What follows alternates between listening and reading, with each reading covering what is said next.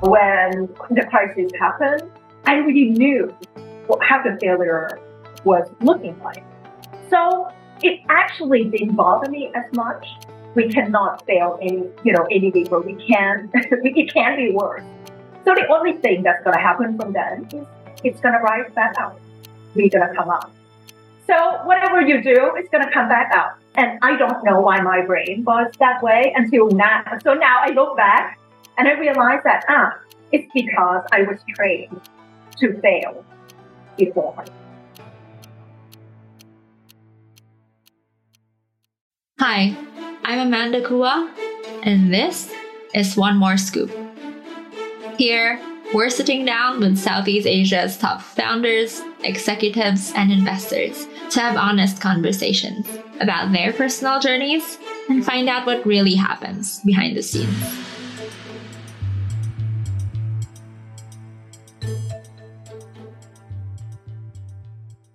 Today, I'm speaking with Jeep Kline, one of the amazing people I've had the privilege of meeting in my role at Backscoop. I think she's doing a lot right now, and it's really hard to boil down into one quick intro, but I'll do my best. She is founding partner at Mr. Pink VC, a LATAM-focused fund. She also is an operating executive and is currently president and board of directors at Ahead Medicine, a life science company in the US. And before Ahead Medicine, she was also senior executive at Intel, where she pioneered, launched, and scaled the company's first Android-based tablet device globally. Apart from that, she also founded C-Sky Lab, an organization that brings knowledge and resources from Silicon Valley to Asia for tech entrepreneurs, and is also a current faculty at UC Berkeley. Hi, Jeep. So nice to finally speak with you again. I'm glad to finally catch you after many months of traveling. Yes, I know. Thank you for having me here. I really was amazed by your story when I was introduced to you. And as I said, looking through your LinkedIn, I'm sure a lot of people look at it and think, oh, I could never be like her, or she's so impressive. But I looked into your personal story, and I think there's been a lot of hard work that came into play throughout your entire career. And maybe some people can learn from your story and realize that they can do some things the way that you did to achieve what they want for themselves or be a little more like you. So the first question I really want to ask is, what's your background? I know you grew up in Thailand, but what was your childhood like and what was your family like? Honestly, I'm just a really typical kid, born in Bangkok, Thailand, and I was born and raised there. I went to school there, not even international school. I went to a local Thai school. And after that, I went to college called Chulalongkorn University, which is also, a local college, not an international program. Today, they have a lot of international programs. But back then, there were only a few. So, it's actually quite phenomenal to me to be born and grow up in Bangkok at that point in time when I look back, because the country was developing a lot. It was growing quite significantly during, the first 10, 20 years of my life when I was there, right before 1997, which was Asian economic crisis that was triggered by Thailand before spreading out throughout Asia, especially Southeast Asia. But I grew up in a normal childhood. I was loved. I was in a middle-class family. But I didn't feel that it was a middle-class family. Now, as an economist, I look back and it's like, oh, my family was not rich. But back then, I thought I had everything. We had great food on the table. I had great family, good family members who loved to see me every weekend and as much as possible. It's the feeling that, it's the feeling of possibility, right? They told me I could do anything I want. They told me that I should try to do a lot of different things. I got to swim. I got to do all kinds of activities as a normal kid in the country. So I would say I have a relatively normal childhood. I went to a Catholic school, a convent school, from first grade to high school. And to me, that was one of the best decisions that was made by my parents. At that school, it was a private school. And I remember during those days, it was actually one of the best schools that people send the kids to, high quality education with English program. It was not international, but they teach really good quality English. And I was a part of that before, go on and do my own thing. And what was your family like? I think I heard another podcast where you mentioned that your dad actually had a grade 4 education. And I was wondering, what did he do when you were younger? What was his job, or did he have his own business?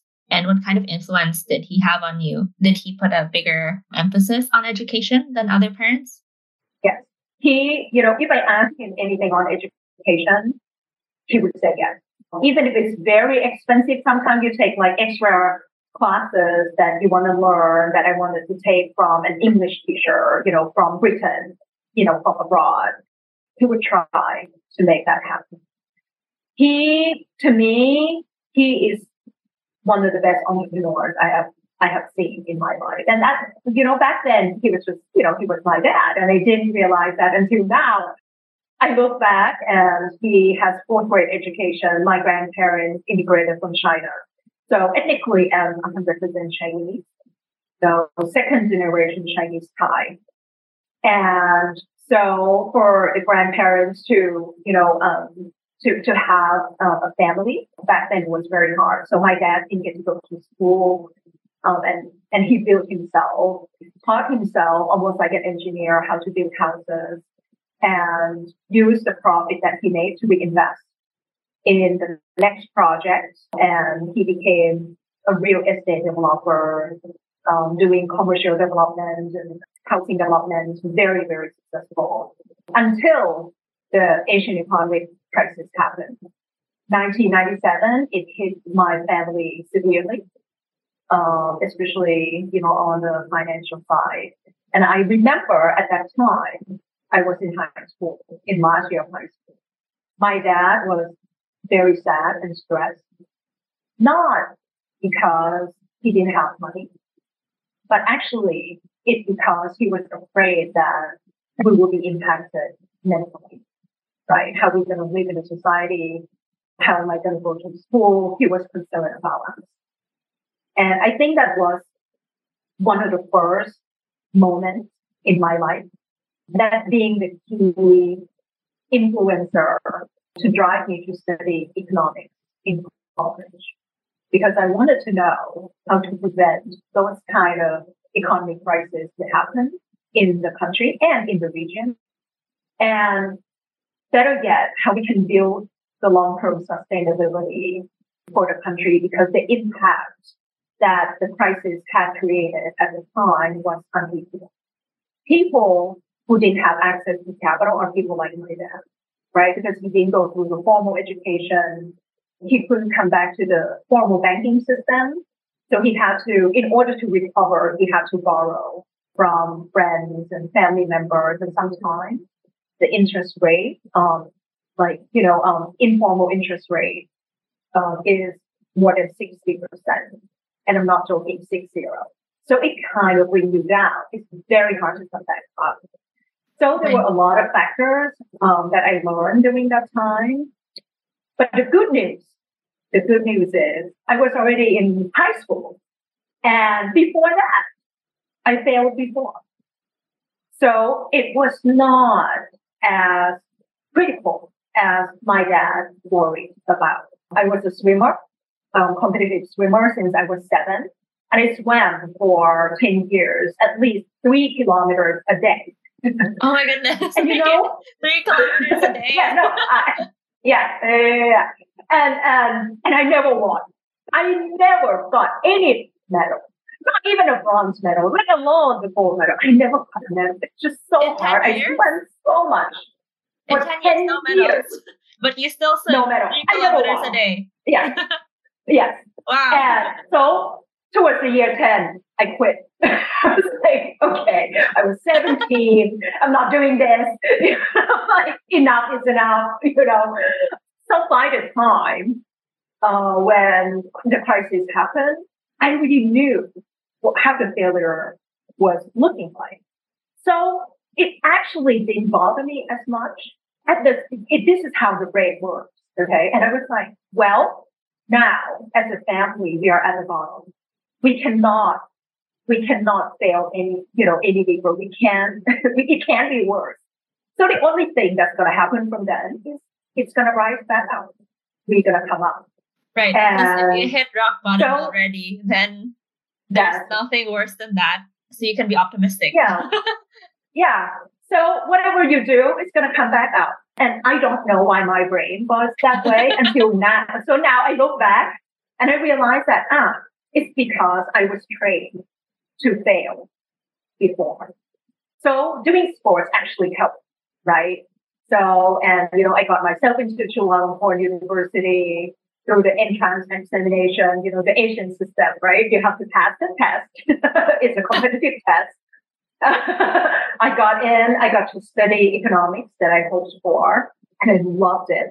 And that's kind of sent me kind of like the spark, the catalyst that sent me to being who I am. I think the story about your dad and how he influenced you is like so critical. I feel like it was in my head like a movie. Yeah. And no, I appreciate everything. Yeah. I like how you said that you never felt like you were a middle class family because he always gave you something, like whatever you needed. Like if you had a class you wanted to attend, if you wanted to pursue some kind of extracurricular, it's not that he always probably had the money, but he'd always find a way to make it work. Right. That's right. By the way, I knew that there were a lot of, rich families around me who were super rich. Not that I thought I was the richest, but I felt that, I had enough that made me happy. Family, food, love. I got the best education from the private school that my dad invested in. Now I look back, that's why it was one of the best investments is the education. Not that, when I asked him for silly things or toys, of course he said no, it was not necessary, right? But for education, he hardly say no. And what was your mom like? Was she similar to your dad, or did she sort of have a different kind of influence from him? She is really different from my dad. And I like it. So my dad is super entrepreneur, like type A kind of guy, right? Like, look, I come up from like zero. I built myself to be like a real estate entrepreneur. And then he came back to zero. And he has that resilience. My mom is very, very supportive in a way that I couldn't believe. So, when I was in 7th grade, when I was 13, I remember, and, at the same convent Catholic school, I failed. I got an F. In what class? An F? Yeah, I got an F in English. Oh, now, people kind of laugh about it. I'm like, now English is kind of my first language. But back then, I failed in English, right? I was so sad. I was so sad, because I never failed before in the school setting. I came back home, 13 years old, the next line. I was like, okay, what am I going to do? How am I going to tell my parents that I failed? And of course, I had to tell my mom. So I told my mom first, like, I failed and I'm sorry. And I will try harder. And my mom, typically, you would expect, some parents would turn to you and be very mad that you get an F in any subject, right? Yeah. And my GPA at that point was like 2.0, like barely, I barely make it. Okay, hanging on. I hang on, right? And I remember my mom turned to me and said, "Why are you crying?" And I was like, "I just failed." Yeah, that's why I'm crying. And she said, she looked at my report, and in my school, we have 13 subjects. Okay? You have science, you have math, you have English, you have, arts and this and that. And my mom was like, look, G, you've got an F in English, but what I see from your report card is that you got an A in science, you got an A in math, you got an B in literature, you got C in this, you have every single grade on your report, including an F. And that, and she said, a lot of other kids, they don't have this experience. Because the very, smart kids, like the top grade kids, they have always. The other group of the kids, they have like C and D and F, right? They hardly get an A. So they don't know what a success looks like. The smart kids who got all A's since kindergarten, they also don't know what a failure looks like. But you have it all. And now you know what an F feels like. Just go and fix it. And guess what? I cried even harder because she understood. I didn't expect her to say this. I expected her to be mad at me and yelled at me. Yeah. Although she never did that, by the way. She never did that. But then when she said it, I cried harder and I fixed it, and believe it or not, because I didn't have the foundation of, the grammar and whatever it is. I didn't pass even the retest. It took me 3 times to retake the test and move to the next grade. And that point on, I promised myself that I'm going to be a top student. It took me 2 to 3 years because I was so far behind, to catch up to be sort of like an average level. When I entered high school, it was the first time that I became a top student, and I graduated high school with valedictorian, gold medal, and silver medal in math and science and English. Right before I entered college, and I never come down again. I was like, I'm just going to be top. And guess what? It felt so good to be a top student. I'm like, oh my God, because I failed before. So I know that the success feels so good. Right. And keep trying and trying in different things. Now, it's not just a test, because the test is sort of like in a safe environment, right? You are in school, you can retake it. But it's actually true in life. When you found a company, right, you might not succeed in the first time, but you learn a lot from it. And then you do it again with a different ideas, with a better idea, with a better discipline, with a better execution plan. And now when I looked at all the entrepreneurs, at least in Silicon Valley, where I live, most of them failed before. The one that we see in the news that maybe they found the first company and became, billionaires and unicorns, those are actually not a norm. And it doesn't mean they make all the right decisions, right? So those kind of things, the early childhood experience really helped taught me to become an entrepreneur and now venture capitalist and take risks. I feel like both of your parents have such different influences, but I think both of them have wisdom in their own ways. Like the things that they say are so quotable in a sense. I think they really did spend a lot of time and care, with you, because it looks like, they really think about the interactions that they have with you and what they value. And I think it shows in the way you talk about them. I was also wondering, when you went to university in Thailand, did you already know that you wanted to study and work overseas? Or what happened in between that, influenced you to move out of Thailand? I always dreamed of making an impact. And I knew that, since high school. I want to save my country. I want to contribute to our region, at least Southeast Asia, if not the entire Asia. Deep inside me, since I was young, I knew I could do that. I just didn't know how. So when I was in college, studying economics, I loved it. I thought, wow, it makes sense to me. I wanted to do more.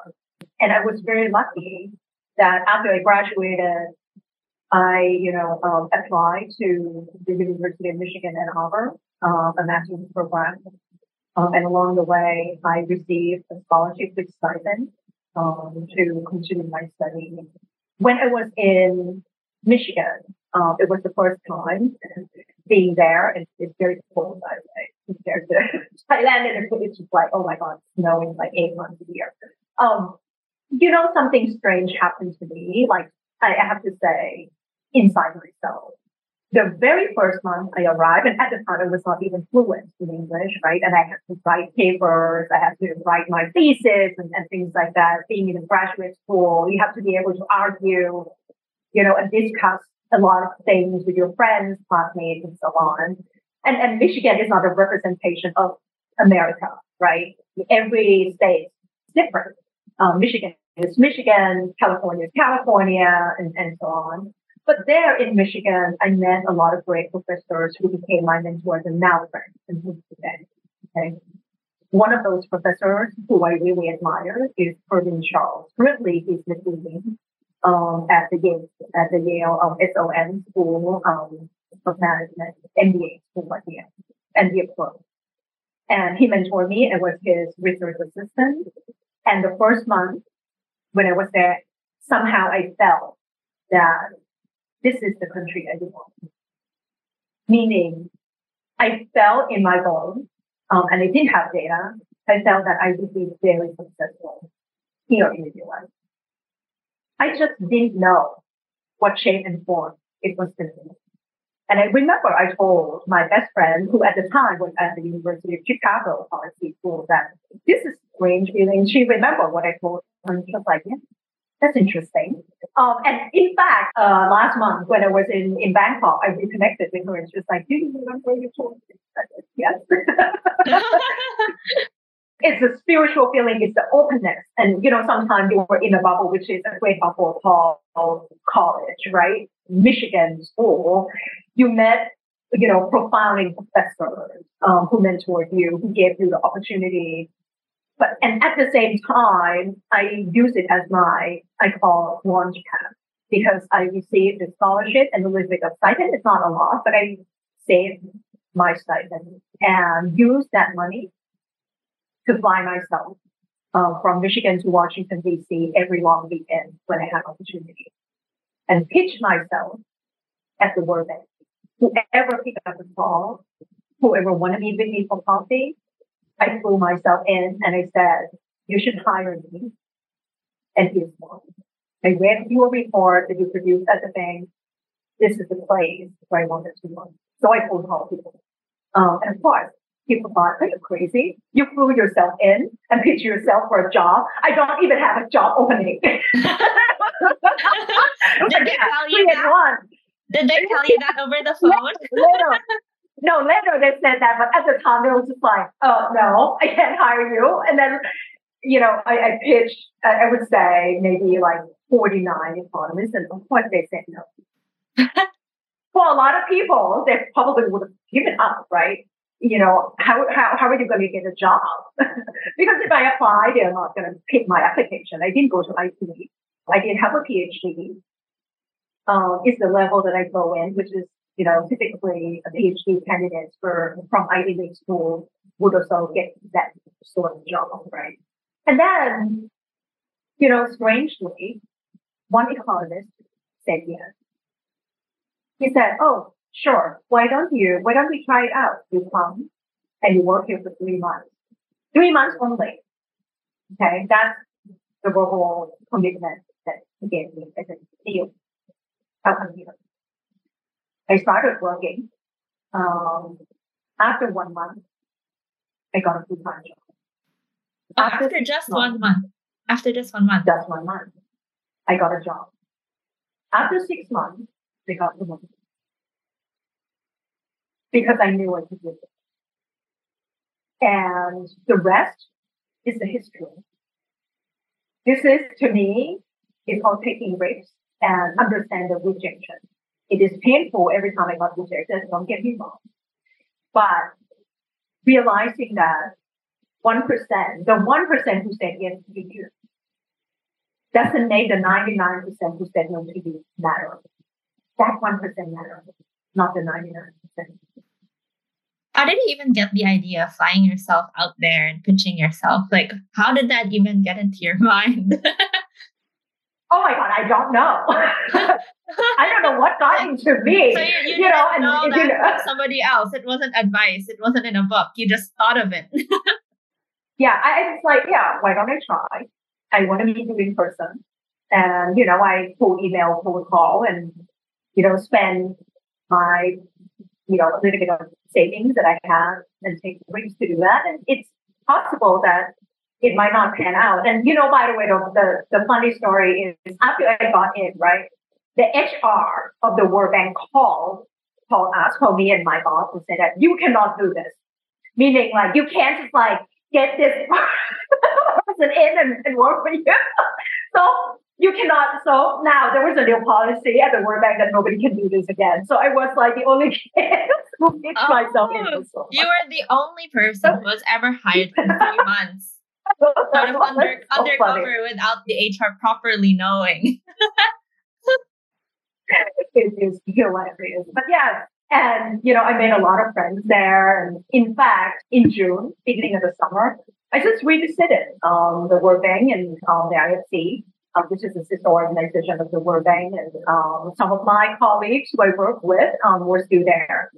And to your earlier question, after I got in, right, and I met the economist who said no to me, okay, and we got to work together, and now I learned something that the reason they say no, it's not because they don't like you, okay, it's because they might not have budget, but they cannot say they don't have a budget because they don't know you. Why would they tell you that the department didn't have money, or right?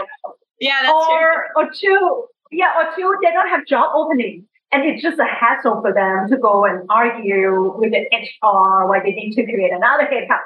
It was a slew of things, right? That, but once they met me again, they are happy and willing to work, with me and in some cases mentor me. It's, you don't know what you not know. So don't take rejection as all bad. And it is not personal. Right. I think that's a good point. Like you think that you're probably rejected because of maybe your experience or profile, but sometimes it's not you. There's no budget or they're too lazy to tell HR that they want to make a new opening and go through that kind of argument to bring you in. Yeah, but they can't tell you that, right? You were just like at the time a student. Yeah. So you got the job. Was that after your graduation from your graduate program, or was it during the graduate program? After. I got an offer when I was still at school. Then after I graduated, then I started working. Oh, okay. So you continued. So it was a good timing for the 3-month sort of trial and then the full time. That's right. That's right. And I stay on. Yeah. And then you stayed there for 3 years working at the World Bank, and then you moved to Intel. So in a sense, I don't know if this is the best term, but you sort of moved to the private sector. From being an economist, you moved to the private sector. I know. What that's the crazy part about me. Yeah. The crazy part about me. So when I was at the World Bank, because it's so hard to get in, right? And I enjoy being there, learning from top economists from all around the world. At one point, they would come and even talk at the World Bank. And the first week I was in, I would never leave this place. This is the best thing ever happened in my life. I'm working hard and so on. Yeah. And there was, a pivot moment. I remember I traveled. So when you work at a World Bank, the bank would send you to different countries depending on, which countries you serve. So I worked for Ministry of Finance in emerging markets in several regions because my department was sort of like covering globally. And there was one trip I went to Africa. I went to Tanzania. I worked in Dar es Salaam, which is the capital city of Tanzania. And I remember that, after the meeting, I went outside by myself. You're not supposed to do that now, looking back. It's not that always saying, right? But at 5, I was like, okay, I'm itchy. I just want to see the real life. I want to see people. Why am I in a 5-star hotel in Tanzania? Just show me the real world. So I hired a cab. You shouldn't do that. Nobody should do that, especially, if you're not sure about like the area. But somehow I had a guts to it. And the taxi kind of took me around. I said, tell me where, how people live. Take me to the museum, take me to the market, where people buy food and so on. And at 5, I still remember the light went off. There was no electricity. When you were in a hotel, you didn't know because there was an electricity generator at each hotel, right? But when you went out, people started lighting candles when the sun set. And at the same time, when they don't have electricity, They came out lighting the candle and they used handheld phone. At the time, it was we call feature phone, not even smartphone, phone with buttons. Okay. Imagine light candles and with and with feature phone, sending money, talking to people, sending payments to their relatives and others in different provinces. They already used mobile payments before PayPal became famous, before the first smartphone was launched by Steve Jobs. And for some reason, that really imprinted in my mind. It's like, wow, the technology is going to be big. In the US, we didn't even use mobile payment at that point. But these people, they use it regularly, even though they don't have electricity. And they use like 4-digit PIN code for payment. And so I became interested in technology and how it would impact lives, especially in emerging markets. So it's been a thesis in my mind, and I started doing more research. I started to understand more about what it means and so on. So as you saw, in my profile, after 3 years at the World Bank, I quit. I quit the best job in the world. I was like, I'm done. I'm moving myself to Silicon Valley. I'm going to come to tech. I'm just going to learn and, figure out how to get an impact using technology. Because I saw what I saw in Africa. And along the way, I was so lucky. So I got an MBA at Berkeley before joining Intel as a part of, basically, they have an executive management program that the CEO at the time created to recruit 15 MBA students from targeted 10 business schools. I was one of the 15, the management leadership program. So, and that's kind of like started me on the tech path. So you took the MBA at Berkeley before getting recruited by Intel? Yes, that's correct. Oh, okay. And then how did you decide that Intel was the company you wanted to join after your MBA? That's a great question. So the year that I graduated, 2010, it was during the recession, number one. So the job was very hard to find. Number two, there was a lot of tech jobs that, still recruit. Google, Facebook, it was quite popular at that time, even Singapore, a gaming company. But for MBA students, a lot of them actually would go do investment banking or management consulting in my generation, right? That those were popular. So during the recession, I managed to get a few offers, including management consulting offers and also tech offers. And I realized that, what I really, really need is the management experience, the real operations experience, because I came from the World Bank background, right? So instead of doing management consulting, it is better for me to really roll up my sleeves. And especially the management leadership program that Intel created at the time, it was one of the best programs. So I would get exposed to senior level management, C-level executives at the time. Andy Grove was still alive. Paul Tellini, the CEO, was still alive. And they would come and talk to a small group of us, and train us. They put a lot of resources and capital to train us. We have executive coaches. We get to try different roles, from product marketing to sales to strategy, you name it. So to me, that diversity of the role really drew me to Intel, besides the fact that Intel, to me, is the founder of Silicon Valley. That's why we call it Silicon Valley. Silicon is making profits, which means like Intel, the leader in the company. So that's, to me, an easy choice to go into tech. But on the other hand, I also know, even if I decided to join other companies like Google or Facebook or some other choices, I also think that the outcome might not be that much different, in the sense that I would still look into the company and figure out where I can create an impact. or bring the product to emerging markets. It might be different shape and form. It might not be what I did at Insta, which I, helped pioneer the low cost Android tablet. It might not be hardware, but it could be a software form if it's Google, right? Or applications if it's at Facebook. So it depends on the flavor that I'm going to work on. But ultimately, because I already have a goal in mind in terms of what I really would like to do at the big picture, which is impact at the global scale, I would get to. So it's sort of marrying what you wanted to do, which is impact at a global scale, maybe with a special focus on emerging markets, and tying that with, whatever the company wants to do, right? Correct. And what was it like to pioneer the first low-cost tablet? Was it hard to make it happen?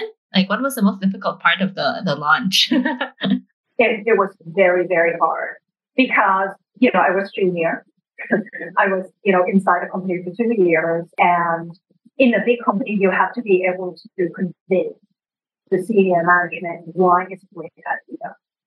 So there were a lot of things into it. So one, you have to believe that the product can be created.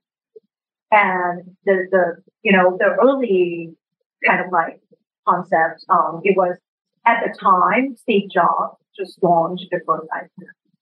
And if you remember, it was very expensive. I came from Thailand and worked at the World Bank in emerging markets. I told people that, a lot of populations in the world cannot. So that's number one. Number two, but because the product was launched, so I knew that it can be done. I mean, technically and technologically, right? So I talked to some of the engineers who I developed relationships with inside the company in the first 2 years, like whether or not it can be done at a low scale. And engineer was like, look, and by the way, this is the funny part.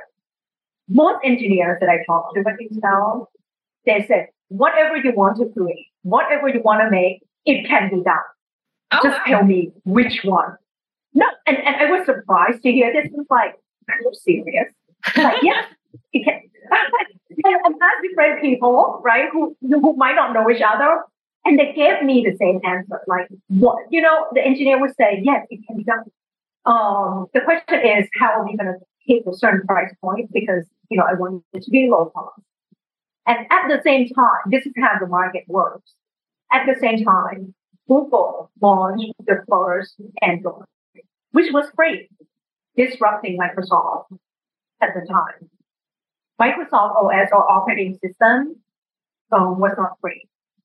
So Google wanted to get the market share, so they came in the middle. So you put different pieces together in the ecosystem, the hardware, the software operating system, and you will already have existing partners who would make, the clamshell, who would make the product, and engineers, and that it can be done. So the rest is about why this is a good idea, why there's a market for it, and how to get the executives inside the company to basically get approval so that we get the product made. And this is how the management leadership rotation, the program I went in the first 2 years was super helpful because in the first 2 years, and I learned that developing political relations or network with the senior management is really key. Because once you have a new initiative, you want to do something really hard, you know who to go to. You show the data, you have the experience and background. In my case, was not the same as anybody else that came from the World Bank and econ background. And putting this together to the people who supported you. So in 2 years, you know who likes you, who supported with you, who has the power to make a decision and make it happen. And it starts small, right? And just that, spread out, share your data with a lot of people, and that's how you kind of get it started. I think something that I wanted to point out is what you said about the engineers, and it's that he said, anything can be done. You just have to tell me what it is. Is that like an Intel mindset, a Silicon Valley mindset, or an engineer mindset, or is it something else? That's actually funny. It's actually in most cases, it's Oh, okay. It's if you have an idea and if you ask people, it can be done. That's why the innovation happens. That's why the autonomous driving happens because they believe it can happen. Hmm. And then they figure it out. So, sometimes it's from the need base. Sometimes it's from imagination. Sometimes it's from the market gap or opportunity. So it's almost like a mantra here that, okay, I need this to happen. We'll figure it out. And do you sort of take that with you throughout your career too? The same mindset? Yeah. So, we're going to have to figure it out besides the fact that you have to dream and dream big. Mm-hmm.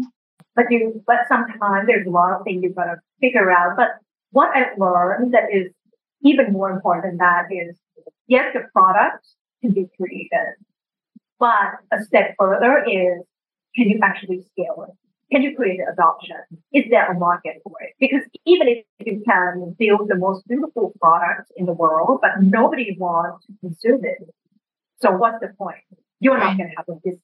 And to me, it is the product side, the technology side, but also the business side, right? Understanding the customer on what they want. And that's when the magic happens. And you left Intel after 7 years. How did you know when it was time to go? And why did you leave? Yeah. So 7 years is, at Intel, you hit the first sabbatical. Intel, they give you a sabbatical after every 7 years if you stay. So to me, it's sort of like a mark as well. Like in my mind, like, oh, okay, I'm hitting my first sabbatical. It's been quite a while. And at the same time, the product, the tablet that, I was a part of, it's kind of like coming from like almost like incubation and, product and scale selling, in different countries throughout the world. So I sort of like at the end of the cycle, right? Okay. So I see from the start to finish within those 7 years. And I was ready to take a bigger challenge. That's how, I decided that I would be open-minded. And at the same time, when you are at some place for that long, you usually get calls from people if you do well. Yeah. So I got some call from people, many times, and they was like, hey, are you interested in joining us doing this and that? And that's how I decided to move on because I was ready. And then since you were ready to move on and you were open-minded, did you have an end goal in mind, or did you have an idea for what you wanted, or were you really open-minded enough to sort of entertain different things? I knew that I wanted to be in tech. So I'm not going to switch to, any other sectors like retail and whatnot. That definitely was not for me. And I had in my mind that I was so curious about startups. I was so curious about venture capital. At the time, I didn't know. I heard about it, but I didn't really know about it, right? On how it works, what makes sense, what didn't make sense, and so on. And being in the Bay Area, you have to hear all kinds of these stories, right? Because you were so close to it. So when I got a call, in charge of our Sastry, who at the time was the dean of computer science and engineering, and say, hey, I do Skydeck UC, which is a venture capital fund under UC Berkeley. It's an incubation program. Why don't you come to help mentor a lot of entrepreneurs, founders, and help scale the program and so on. I'm like, wow, I'm going to get to do a startup. I'm going to get to switch sides. Well, somehow coming back to the capital side, because when I was at a World Bank, I was on the capital side, but this is a different kind of capital, right? It's venture capital. Right. And most importantly, I couldn't say no to the dean. The dean called. I mean, the dean of Berkeley. Oh, yes, of course. I'm coming. And when you joined, did you know that this would be like a career for you? When did you realize that you wanted to be in venture capital? I didn't know immediately. And at the same time, I have to talk about the geographical area living in the Bay Area. So Intel, it was in South Bay, right? And Berkeley is, we call East Bay, but it's closer to San Francisco.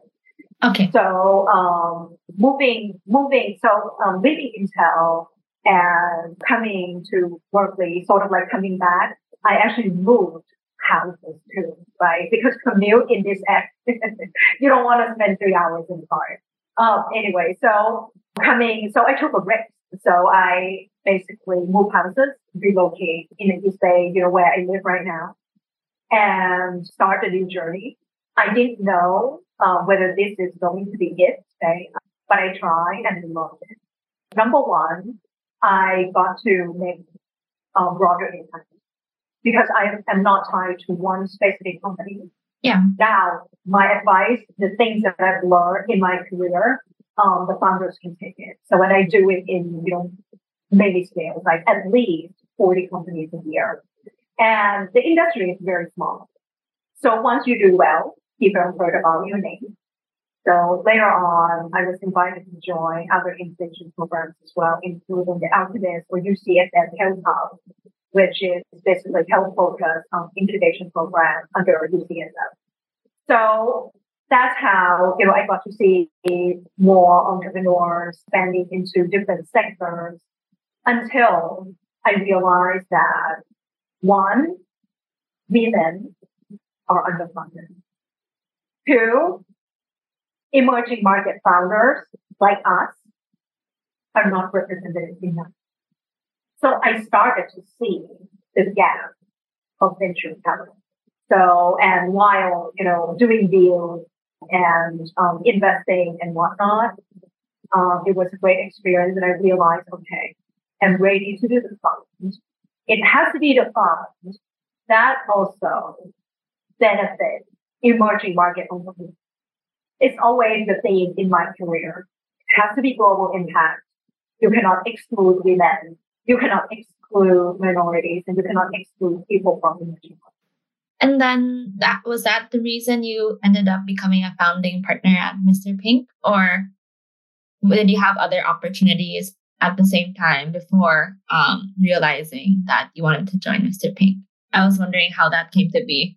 Yeah. So at Skydeck, I'm still at Skydeck today. It's that I kind of step back a little bit in terms of my level of engagement, and then I launched fund. And believe it or not, the first fund that I was trying to raise, I couldn't raise. I could not. I was too early in the market, and I was targeting Southeast Asia at the time. That was like 5-6 years ago. There were a lot of reasons, and then during the race, COVID hit. Yeah. So, I had to put a pause on it and pivot the fund. And because of COVID, we work from home and so on. Latin America is more, is a little bit closer to where I am. And the market opportunity is booming. Also happens to be that one of my classmates at Berkeley, graduating the same year as me, he, went on and founded a company and exited the company successfully. And he said, okay, I'm done doing that and want to do a VC. And throughout the journey, doing deals, incubation, being on the board, I was also invited to join Intel alumni board after I left Intel. And, so it's kind of like wearing multiple hats. So that's how, and the journey that comes together, I decided that, okay, why don't we kind of pivot it? Instead of, we couldn't fly, COVID, I can't go to Asia. Why don't we just launch a fund in Latin America where my friend, my co-founder, the GP of the fund, lives in Argentina. And before that, we were like, are we going to be able to do this? Because, we can't fly. We're going to have to raise, money through Zoom and so on. That was 2008 and 2019. Right? It was unimaginable. So, it turns out we raised unrepresented capital. Wow. Over Zoom? Over Zoom. Never met an LP in person during the fundraising. Of course, we do some of it. And here's what it worked. So before that, I couldn't raise. And when COVID hit, we were in some sort of crisis. People invest. And for me, what I learned is behavioral economics. Before COVID hit, the reason that people gave me was that, the economy has been doing so well since like 2012 and whatever it is. We feel that the recession is coming. We just don't know when. So we want to make sure we have cash on hand instead of doing investment in a new asset class, the VC asset class. I'd rather save, my capital with me to be careful for the world because they were scared. They thought the crisis was coming. And then when the COVID hit, the crisis actually happened. People were hoarding the toilet paper. I know it's fun. Now it sounds funny, but it was, you remember. Yes. Only like I also 3 years, hoarded a lot 3.5 of years. toilet paper. Like it's only 3.5 years ago, 4 years now. It's crazy. And people were like, oh, actually, even with COVID, it's not that bad. I can handle this. I can handle the capital. I still have cash to deploy. And I need to invest to generate return. I waste money. And now I look back, this is human psychology. You fear something, you don't do it. And when it happens, it's like, oh, there's nothing to fear of. I invest. Because and you're that's how we already so launched it. afraid at the beginning. It's true. It's quite funny. How did it feel to finally raise a fund after, trying to raise for Southeast Asia and, sort of failing in that sense? How did it feel? Especially, when you're raising for Southeast Asia, at least you could say you're Southeast Asian. Well, your GP was from Latin America, but I can imagine it was also maybe a bit uncertain for you too. Like, how can I raise for a Latin fund? I'm not from Latin America. That's another variable that kind of like, okay, this surprised me, right? When beyond, human psychology and whatnot. I think that I was too early for the market. Mm-hmm. And of course, I'm talking mainly outside. 5 years ago and today, completely different. Yeah. It's so many things that happened, right? And, granted, I focus on specific groups of people. I mean, who may not have heard of this, never heard of this asset class. There was a lot of education to be done because it's so new. So that is the main factor. So if I look back, another thing is beyond, the incubation program, besides Berkeley's guiding, besides LatAm Fund, I was also at a fund based in Palo Alto, a conventional traditional fund that invests in top companies, including Lyft, Airbnb, SpaceX, and so on. So I served as a partner there as well.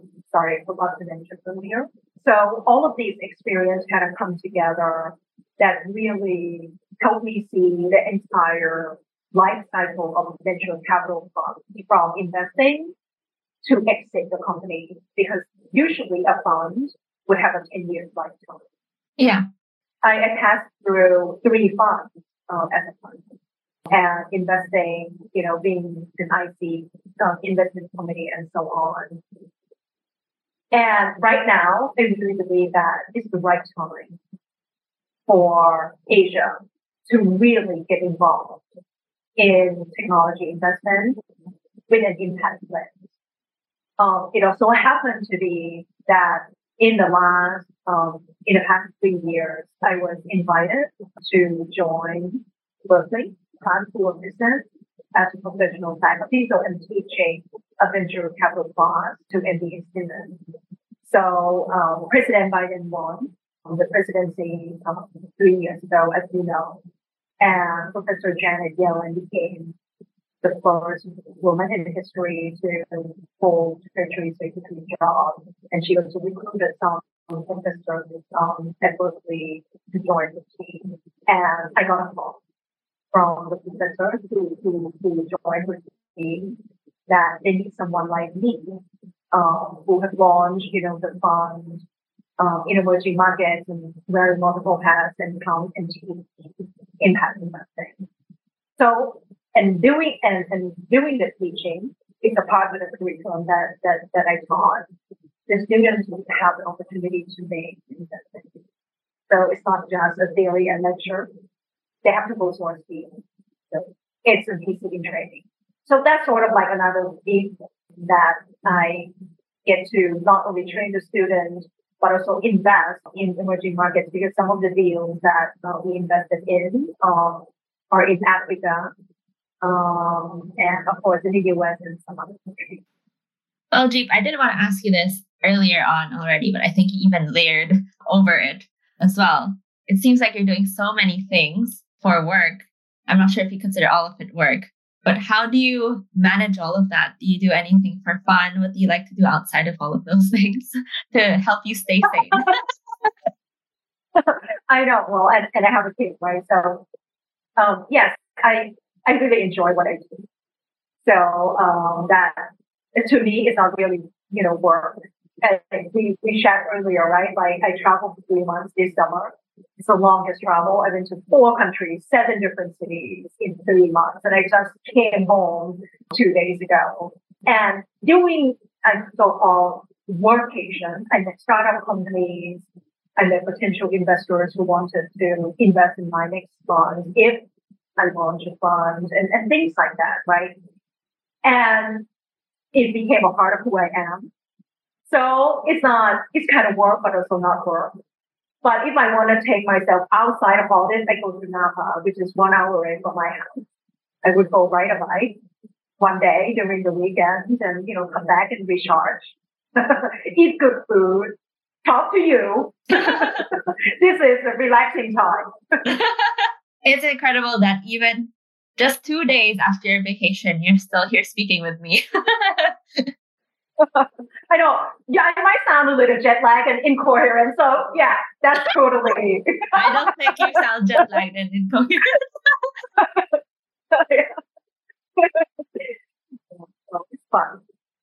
And what's your favorite food to eat when you're trying to relax or you want to put yourself in a better mood? Since you mentioned food earlier.